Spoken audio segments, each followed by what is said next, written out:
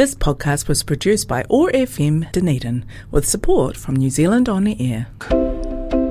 It's time for Speak Legal, conversations with Community Law Otago, made with the support of Law Faculty, University of Otago. Yes, our first session of Speak Legal for 2023 with our good friends from Community Law Otago, where we take an opportunity to look at matters of New Zealand law that affect our daily lives, pick up some good tips in plain language. Joining us on the line now for the first session, Annabelle Alou. Annabelle is a Legal Education Officer with Community Law Otago. Kia ora, good to have you with us, Annabelle. Good to be here. I guess this time of the year, you're just starting to assemble your team, right? People getting back into town, getting into their studies, and you've got to coordinate this, the efforts of the volunteers who step up to help out the community through the course of the year. Yes, so everyone's coming back to Dunedin for uni, and we've selected a few members to help with our education at Community Law this year, so it's looking like it's going to be a really good year. Well, we look forward to talking to that team as we go through Speak Legal here on a Thursday morning on OAR FM. We're going to start, though, with a session that you're going to take us through, and this is around digital harm and online safety. There are some clues in the title, but perhaps we better dig into it a little bit more. How would you define harmful digital communication? Well, first of all, it's important to be aware that you are protected from online harassment under the law, cyberbullying or revenge pornography under the Harmful Digital Communications Act 2015. So this act defines digital communication broadly as any means of electronic communication, including text message, writing, photograph, picture recording, or any other matter communicated electronically. Harm is defined as serious emotional distress. Some examples of harmful digital communication include sending or publishing threatening or offensive materials, spreading damaging rumours, sending or publishing sensitive personal information, such as embarrassing photos and videos. All right, let's dig in a little bit more about communication and how that is defined by the law. So the law sets out 10 communication principles that the approved agency and district court must take into account when determining if the Act has been breached. So these communication principles hold that a digital communication should not disclose personal facts about an individual, be threatening, be grossly offensive, be indecent or obscene, be used to harass an individual, make a false allegation, contain a matter that is published in breach of confidence, cause or encourage anyone to send a message to an individual for the purpose of causing harm to an individual, cause or encourage a person to commit suicide, degrade an individual by reason of their race, ethnicity, national origin, gender, sexual orientation or disability. Now, Annabelle, we've seen, haven't we, over recent years, the escalation and concern around exactly all the things that you're talking about, particularly among young people. And I suppose what our listeners will be interested in knowing is, what are the remedies available to us? So there are a number of remedies available. NetSafe is the first. So if you receive a digital communication that breaks any of these principles, you can complain to NetSafe. They receive and assess complaints about harm caused to individuals by digital communication. They will then investigate these complaints and use advice, mediation or negotiation to resolve these complaints.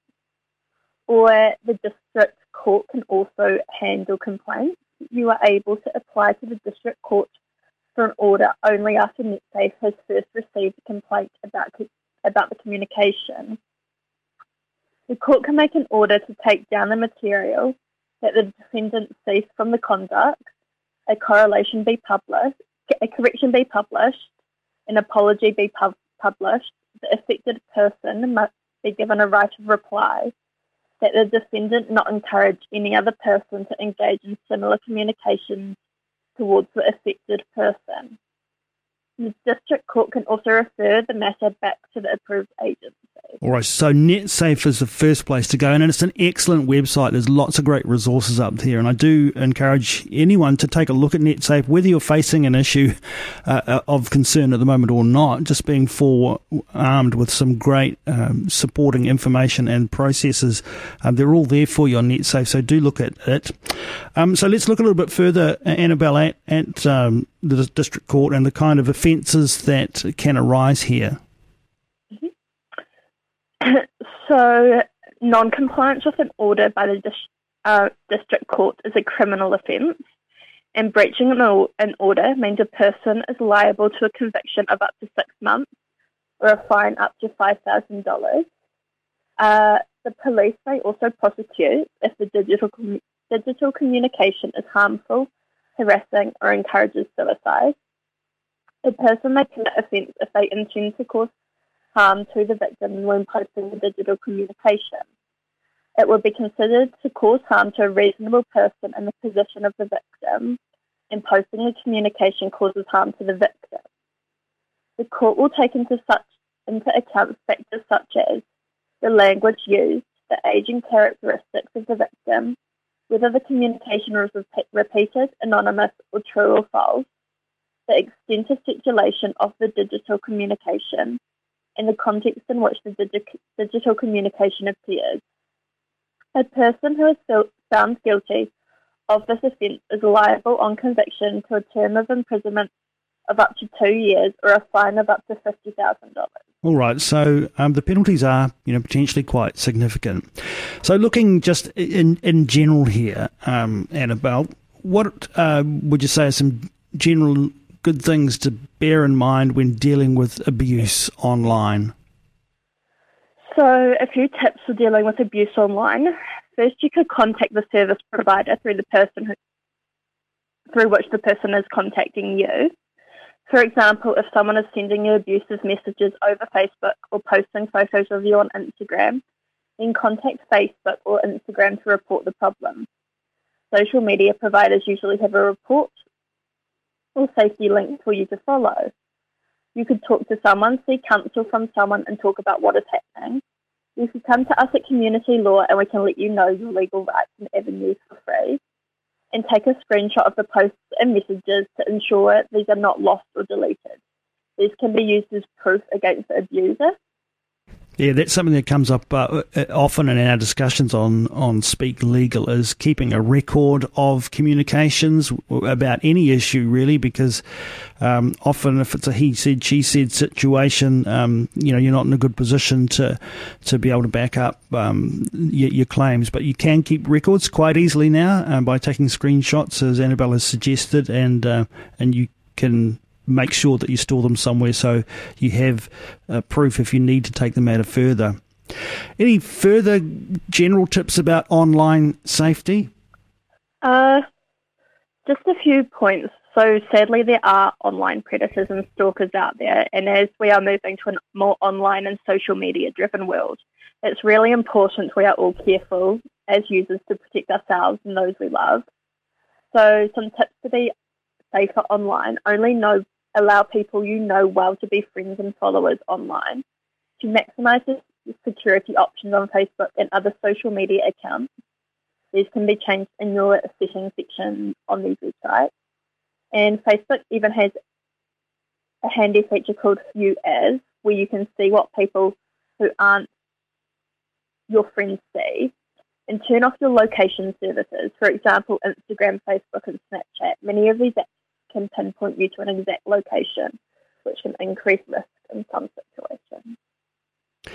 All right, some good things to bear in mind there around online safety and digital harm. So a couple of key messages there. Check out netsafe.org.nz, which summarises really well the things that Annabelle's been talking about this morning.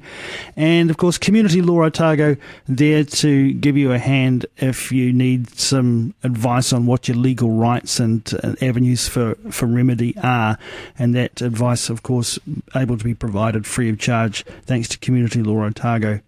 Annabelle, thanks so much for taking some time to join us here for our first session of Speak Legal for 2023. We look forward to catching up with you and the rest of the team through the rest of the year. Yes, thank you for having me. Kia ora. Community Law Otago. Free legal advice and support for the people of Otago. Visit our weekday advice clinics at 169 Princes Street, Dunedin. Clinic session times are available from the website communitylawotago.com. Ring 474 1922 or 0800 169 333 if calling from outside Dunedin. Speak Legal is made with support from the Law Faculty, University of Otago, Training for Life. This podcast was produced by OAR FM Dunedin with support from New Zealand On the Air.